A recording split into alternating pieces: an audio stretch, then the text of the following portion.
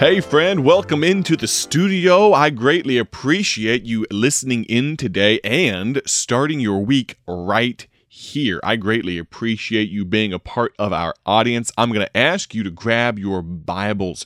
We're going to jump into 1 Samuel in just a moment. I know. I'm asking you to grab your Bible, and maybe you have to walk across the room to get it. Maybe you need to open up the Bible app on your phone. I mean, this is called the Bible Tract Echoes, a radio broadcast. So it would be helpful if we reference the Bible every once in a while, don't you think? Well, we'll be in 1 Samuel chapter 16. I'm going to ask you to find your way there if you would. I'm very excited about the thought for today. It's been kind of bumbling around in the back of my mind for the last couple of days and weeks or so, and I'm excited to finally share it with you. If you would, grab your Bibles and listen in. I'm going to tell you about a gospel tract that it may just be time for you to consider getting on our website, BibleTractsInc.org. I know the Christmas season always seems to be ever slowly expanding and taking over Thanksgiving and pushing into harvest time and kind of erasing fall altogether, but I will make mention of the fact that we have a gospel tract called The Characters of Christmas.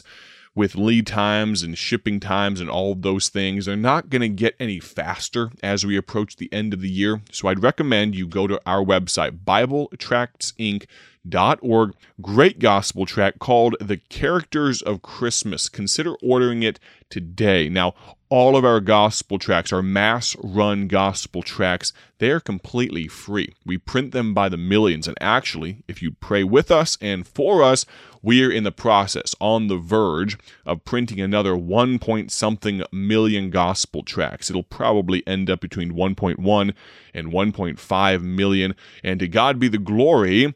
Many of you have been ordering gospel tracts, and therefore we are out of some titles. I was joking with my brother-in-law, my operations manager, great team member here at BTI, and we were talking about one of our slogans for BTI, free as the Lord provides. That's been our mantra, that's been our motto about our gospel tracts, free as the Lord provides. We're thinking, oh my goodness, is the Lord not providing? Is that why we're running out of gospel tracts? No, actually, we're running into some supply chain issues, and thankfully, the Lord has very deftly led us through all of these things, and we're excited. Very soon, near future, pray about it, because it's going to take a little while. There's lead times, and it takes a while for all these things to get printed and cut. And then they have to be folded. Oh, by the way, did I mention that we are now shipping some 98% of our gospel tracts are being shipped completely folded. As of a few years ago, we were sending them out flat and having to ask our donors, having to ask our partners, distribution partners like you, to fold them. Well, here's the problem. They arrive in a box and they're not quite ready to be used. And so we started folding them, and to God be the glory, get this, we're actually having them printed, cut, folded. Realize that's an extra step in the process from the way things used to be, and to God be the glory, the price per piece is actually less expensive than it has been in the past. You say, well, what are you skimping on? What did you change about them? Actually, we're adding more color, more full coverage of these gospel tracts, more eye-catching designs and all of these things. Again, we just want to praise God about it. And we want you to go to our website and order a gospel tract like this one called The Characters of Christmas. Go to BibleTractsInc.org today. We would greatly appreciate that. I'd also love to hear about where you are listening from right now. Now, I ask this question every once in a while. It's been a little while. I'm going to ask you, what city and state are you listening from right now? Now, here's one way you could tell me. You can just shout out loud at the top of your lungs, but I have these headphones on, and they're kind of like a noise cancellation thing, so I probably won't hear you, and it's also geographically a little far from me right now. So I'm going to need you to text me. Here's the text number. I'll give it to you. Well, first, I'm going to give you a moment to grab a piece of paper and a pencil or a pen, maybe open up the Notes app on your phone. I'd like you to text me the city and state that you're listening from right now. Are you ready for the number? 309-316-7240. I'll give it to you one more time. 309-316-7240. Now, here's the thought for today. We're jumping into the book of 1 Samuel, chapter number 16. I think I told you that already. 1 Samuel, chapter number 16. We're going to read a few verses together, and then I'll give you the thought. Listen in while I read aloud. 1 Samuel 16:1, the Bible says, "And the Lord said unto Samuel, How long wilt thou mourn for Saul, seeing I have rejected him from reigning over Israel? Fill thine horn with oil, and go, I will send thee to Jesse the Bethlehemite, for I have provided me a king among his sons." Now let's give some context here for just one moment. You may recall in 1 Samuel chapter 13, 14, thereabouts, the Israelites were up against a rock and a hard place. They had the Philistines just encroaching upon them, kind of a dictatorial relationship where they were oppressing the Israelites, these Philistines, these heathens, these people that wanted nothing to do with Jehovah God and really wanted nothing more than to overpower and rule the Israelites in a really evil way. And the Israelites were in such a bad way, they called for Samuel. Saul did. The king of Israel called for Samuel, and they were going to have a little summit, a little meeting, and Samuel was going to ask the blessings of God upon his people. Well, here's the problem. Samuel was just a few minutes late. And Saul decided to take things into his own hands. He was getting a little antsy. He was getting a little anxious, some anxiety about the situation. And he stepped outside the bounds of his responsibility as king, and he offered a sacrifice. In 1 Samuel 13, if I recall correctly, and here's what happened. God was very displeased with that.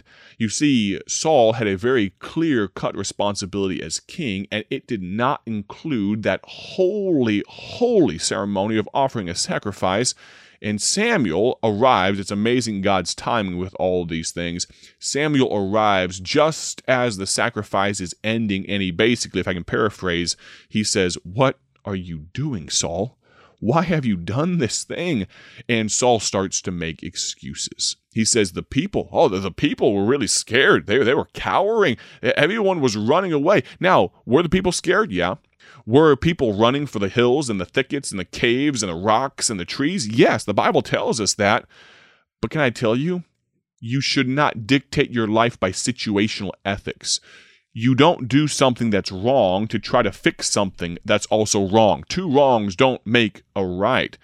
And Saul learned that lesson somewhat harshly, you could say, because Samuel told him, and standing in the stead of God Almighty, Samuel told him, "Well, friend, you've lost yourself the kingdom today. You could have been ruler, and your line, your family could have been the rulers over this land for generations, and you have lost yourself the privilege of being king. Now realize this proclamation will not take effect until the death of Saul. He would remain king until later and until the end of his life. But Jonathan, a good man, his son, would not become king. Jonathan would die on the same day that Saul does, all because Saul made a massive mistake, an error in judgment. He sinned." And that brings us to 1 Samuel 16. The Lord said unto Samuel, verse 1, "How long wilt thou mourn for Saul?" Let me say this. We're going to kind of jump through these first few verses in an expository way. I should digress for just a moment. I told you I would tell you what the theme is, what the thought is for this week. Here's the thought. I want you to wrap your mind around this. I want you to mull this over. We're not going to really get into the meat of this thought until tomorrow or Wednesday, but I want you to really, really think about this and how it could possibly apply to your life, and then we're going to look at the Bible and see what it has to say. Here's the thought. I'm talking to you right there, the one listening to this broadcast, the one with your ears tuned to your local radio station or that podcast that you're listening to right now, you need to think big. You need to think big. I'll be honest with you, I survey the landscape of Christendom, and I'm not talking about just the vast menagerie of different sects of Christianity and different things like that. I'm just talking about people of the book, people that believe the Bible, and it seems like we have gotten a little small-minded. And I'm not even talking about our inability to get along with other people. I'm talking about the fact that we seem to have no imagination. God put you where you are and allowed you to be breathing right now for a reason, and I'm pretty sure it wasn't to stick your head in the sand and say, "Woe is me, the world is crashing down around me, the sky is falling, we probably just need to cower." No, friend, we need to think big. There's a vast, unreached multitude out there, people that are lost, and if they took their last breath right now, they would step over into eternity, and we need to do something about it. And I'm going to introduce you, maybe, just maybe for the first time, though probably many of you have heard this account before, but I'm going to introduce to you a young man named David. He was a young man who thought big. Really, he surprised some of the people around him. But how did we get to David? How did Samuel find David? How do we learn from this concept of needing to think big? We're going to have to get through 1 Samuel 16 first. The Lord said unto Samuel, "How long wilt thou mourn for Saul?" Now, this may be as far as we get today. We're going to exposit just a few verses here first. But can I say this? When you fail God, you sadden others. Saul failed. Saul made a major mistake. Saul offered a sacrifice when he was not supposed to, which allowed for, and of course, part of God's plan in all of these things, it allowed for David to eventually become the ruler of Israel.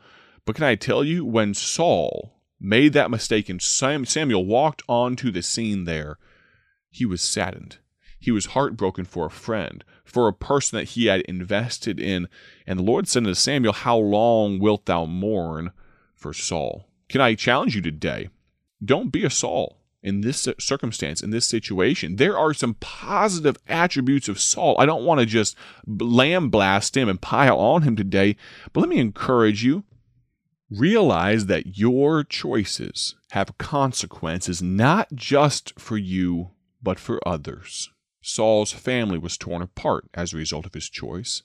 He grieved his friend Samuel. Let's be very careful of that. Now, here's what we're going to do. Tomorrow, we're going to cover verses 1, 2, 3, 4, thereabouts, and we're going to make some application. I'll be honest, from my life, it hit me right between the eyes. I hope it's a help to you as well. My prayer is that you have a great day for His glory. I'm going to ask you to do this. Tune in tomorrow. I'm evangelist Mike McCurry. You're listening to the Bible Tract Echoes radio broadcast, and I'm so glad you are. Thanks for listening. God bless.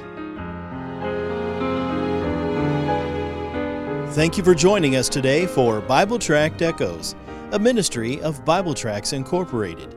If you would like to receive a free sample packet of all of our tracts, you can contact us by calling 309-828-6888.